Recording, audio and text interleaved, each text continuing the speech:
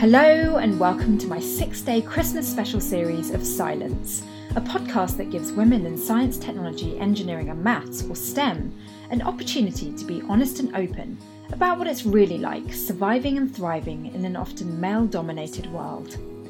I've reached the half-year mark, which means that each week for the past 26 weeks, an incredible woman in STEM has shared her stories and experiences.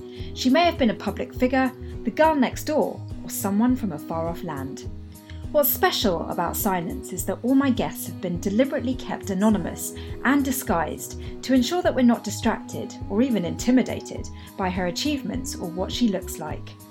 I'm Dr. Shanice O'Mara, also a woman in STEM. I studied mechanical engineering and ended up as a television broadcaster. Through my work reporting on some cutting-edge technology and innovation over the years, I've met some incredible females from a diverse range of STEM fields, and some of them have been brave and kind enough to share their personal stories with me on this show. These women have been doing groundbreaking work within the world of STEM, but what has been most impressive and inspiring for me is learning about their human side. Here are some of the best sound bites from across the first 13 episodes. It gets raw, upfront and transparent, and I hope what you hear in the next half an hour, over the next 6 days, resonates with you too. If so, please do subscribe to Silence, and maybe even leave some comments and reviews. I'd love to have your feedback. Enjoy. Now, sometimes I see situations where it does seem like we are having to work really hard to prove ourselves, but on the other hand, I've definitely also observed women in situations where I feel like they are putting undue pressure on themselves to do that with the idea that somehow it's required, but I can't find the evidence that it is. I think if there's a solution, I definitely haven't found it yet. I know there's some magical balance between work, school, and a social life, but I have not found that yet. And my kind of thinking in that is that I have school to get through, and once I'm done with graduate school, once I've gotten my PhD, then I'll have time to get back into the hobbies that I love, get back into having a social life. And I'm worried that by then maybe I've already destroyed my social life or lost the friendships or forgotten how to do the hobbies that I used to do. So I still have not found a solution for that. Still have all of this, I guess just this thinking that, well, this is just how it's going to be in college. This is like, there's not really any way around it. So it's definitely been hard with that kind of mindset. There are ways within the industry where you can have a more balanced lifestyle.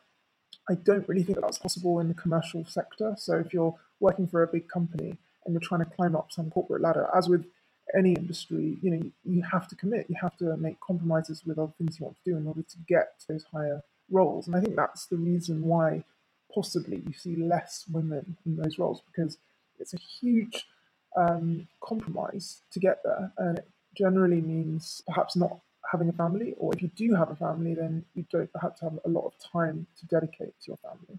No one can have it all. There's always a cost. And I think that our society would be better off if we had equal representation of women and men in all fields, just because, we talk about diversity and perspectives, and there's a lot of research now that shows that diverse teams produce better work and better bottom lines for companies. And part of diversity is just having people with different perspectives. That includes women and includes all kinds of different people. So I see progress. I think there is progress. I think that anyone who feels threatened by the entry of new people, no matter what, into their field is going to fight. And so I think as we're seeing globally and internationally, as we're seeing percentages tip in different ways, we are seeing the very ugly side of people fighting for what they think is their right or their position or the competition. It's the finding it difficult that makes it, in the end, quite rewarding. Anything you have to really work hard for, when you do finally get there, it's so much more of a wonderful feeling that you've overcome difficulty, or you bettered yourself in some way, you've surprised yourself in some way that, gosh, you thought you couldn't do it. There's someone partner once said to me, it's quite often that we're undermining ourselves and, we think we can't do something when actually we can. When we find it difficult, I remind myself of that. I say, not that this is impossible. I'm just telling myself that I can't do this. I just have to have some belief that I can pull through this. And there were many moments like that. It never goes away, the need to figure out how to balance your needs as a person. And honestly, I think a lot of growing up and a lot of going through school, whatever it may be, is figuring out what are my priorities, what are my needs, how can I balance those needs? Because we all need to have a certain level of social life. We all want to be able to have family, whether that means having children or not. And especially in the culture that we have here in my country, there is a huge obsession with work and working honestly unhealthy amounts. And so I think we all need to have a lot of conversations about what balance looks like and what having it all looks like. And I think, especially for women trying to pursue difficult career subjects, being in a situation where you have a supportive network around you is extremely important, whether that's your spouse, your partner, your parents, your circle of friends. We all need to have some kind of support to help us take care of ourselves as well as the people we love. We all at some point will go through that.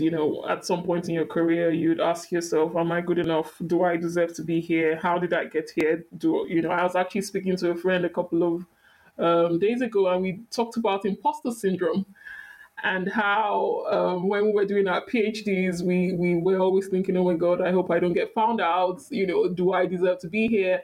Did they make a mistake? And for me, I realized after some time that, I had a panel of about 12 people interview me for my PhD studentship, and 12 people cannot be wrong. I had to accept that, you deserve to be here as much as everybody else. Get your head down, focus and do the work, and, let your work speak for itself, But then again, I think maybe it's our upbringing, maybe it's our background, maybe it's the cultural aspect of it as well. It could be so many factors, but at some point you have to just take a hold of your life and just be responsible for it. That might take longer for others, that might take a longer time for some than others. But I feel like everyone goes through that at some point, everybody will doubt themselves. Or I think it's probably sometimes it's good, because if you think you're actually, if you're arrogant about actually, I deserve to be here, I'm God's gift to science, then actually maybe there's something wrong there. I had no idea. I really didn't know what I was going to be, what I was interested in, but I had I think it started with a strength in math and liking puzzles, and then being encouraged by my teachers and my parents. Knowing what I wanted to do was what got me through, knowing that I wanted to work on something to do with the space industry or some kind of engineering. We don't all have to be scientists and engineers, but I want you to get the joy out of it that I have. Well, I went into college because that's what my family expected me to do. But when I was there, I completely had no idea what was going on, and I was a terrible student, and then when I came back, I was there for myself, and that's where I knew I wanted to be, and I was where I wanted to be.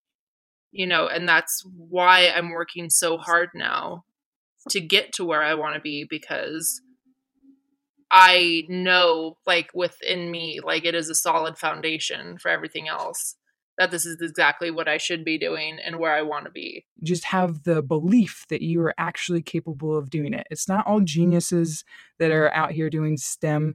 It's everybody. Before there were, professions, scientists were just people that tinkered in their backyards. When somebody else wants it for you, I don't think it has the same meaning. I don't know. I think it has to be something that you want for yourself. So I know everyone has a different definition of having it all, but for me, it's being able to do something I'm passionate about and that I feel is making a difference and contributing to improving the lives of others. Being able to have meaningful and interesting relationships with friends and family, and just being able to have balance where I can devote time to things and people that make me happy. Like that to me is having it all. Like if I have a great career and a great support network and have some hobbies that I love, like I'm set. That to me is having it all. And what about like in the romance department and having a family and things? Like, do you have children? Do you want to? How does that fit into the equation? So I feel like if it happened and I met the right person, absolutely, I would be open to it. I could go either way. And I've had relationships throughout my career, which I feel like has only enhanced it, like provided those positive experiences. I do know that when I've seen women in previous jobs who've had kids, it's tough. Like with the gender imbalance, you do see the women take the weeks or the months out of the office, whereas the man usually doesn't. So I have noticed that as my only gender imbalance. But I feel like for me, having it all doesn't necessarily mean I have to have kids or anything. If I met someone that, I really connected with and we both wanted that, I'd absolutely be open to it. I think for me, I just want it to be the right decision, not to do it just to do it. Personally, I was diagnosed with depression for the first time after my freshman year of college. And that was really a point where I started realizing the need to take care of myself and my own needs and not simply to focus on all of the external things that were going on, whether that was commitments that I'd made to various groups or trying to get the highest grades that I could get. And sadly for me, depression is a problem that crops up from time to time in my life. And it typically crops up at times when I haven't been good at balancing what I'm doing for others and what I'm doing for myself.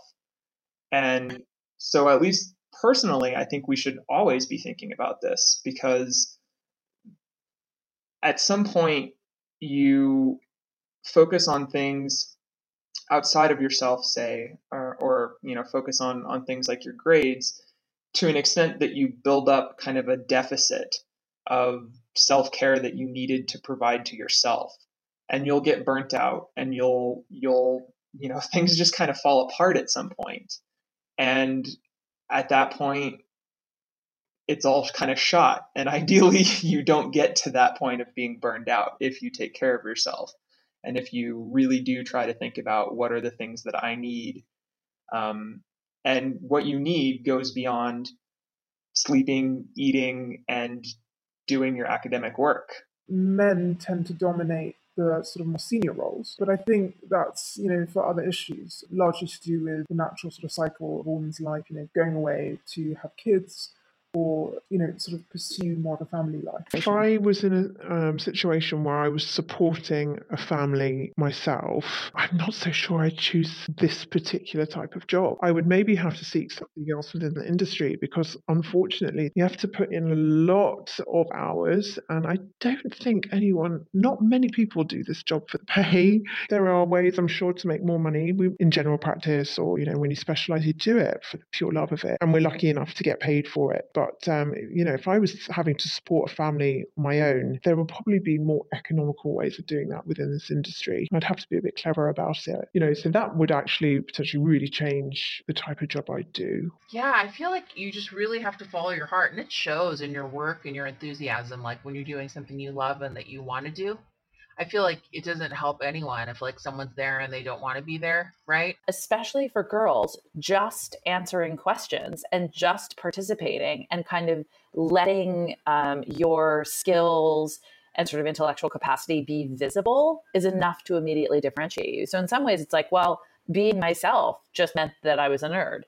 Being curious about things or being committed was enough. Growing up, actually, my brother was my only role model, my eldest brother. So he's a medical doctor, and I just literally wanted to be like him growing up until I, got to university, actually, because I wasn't really surrounded by... So I come from a family where my dad was a teacher, my mom, worked in the medical field as well. So it was quite an academic family. And I remember my mom used to tell me growing up, your book is your best friend. So I was really encouraged to study and to learn I remember having encyclopedias growing up and just reading about them and looking at pictures of, random animals and understanding where they live and why they live there.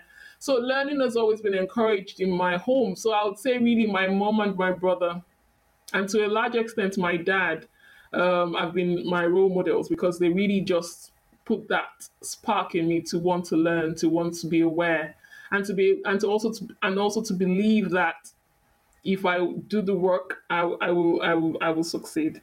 I was raised in a household where science was definitely the primary lens on the world, but art and music was very much a part of it. And so I think that the way that I was introduced to science was not this monolithic thing. It was really curiosity. Science was about, ooh, that thing is cool. How does it do that? And then investigating it and like, oh, let's try some stuff. Let's see if can we change it?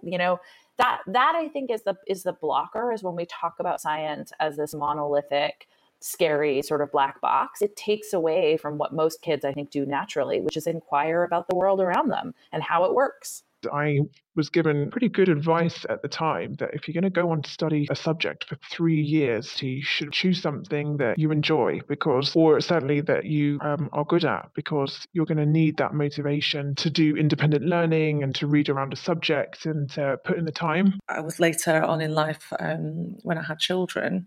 So it was something I'd liked, I wanted to have, but it wasn't that my career was the thing that prevented me. It was just when I met my husband, the opportunities that came my way.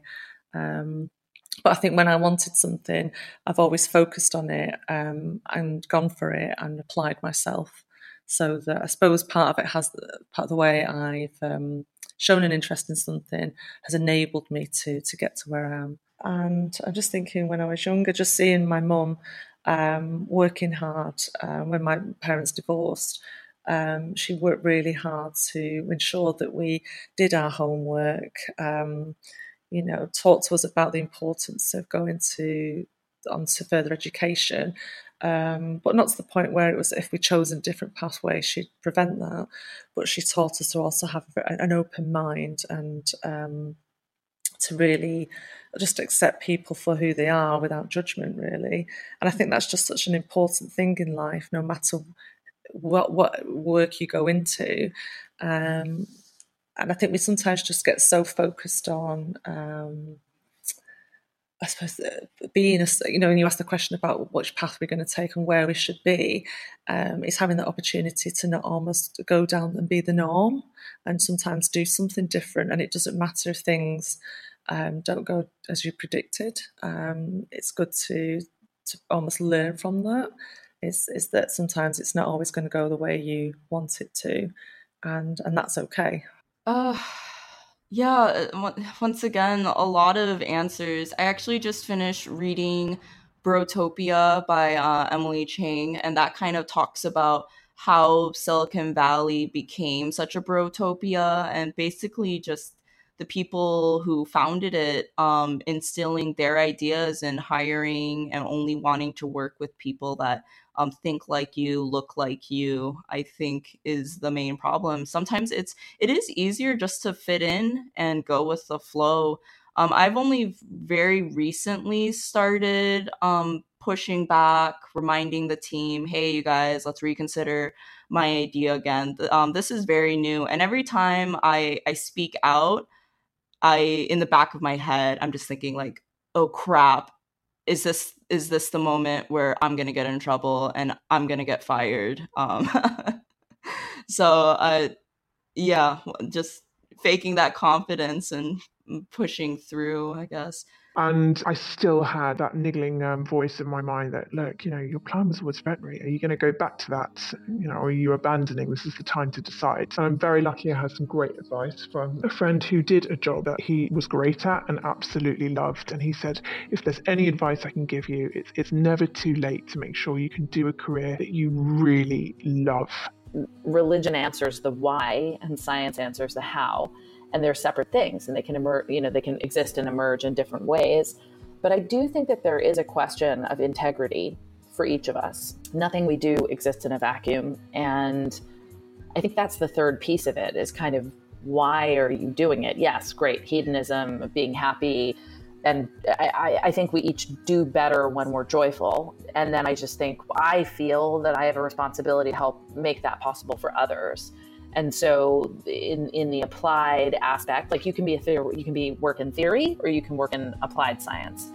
And theory is really important. It moves things forward as well. But without application, we're not really changing the world. So I think for me, it's a balance of indulging in curiosity and the questions, but also then applying that so that others can benefit from the good fortune that I've had.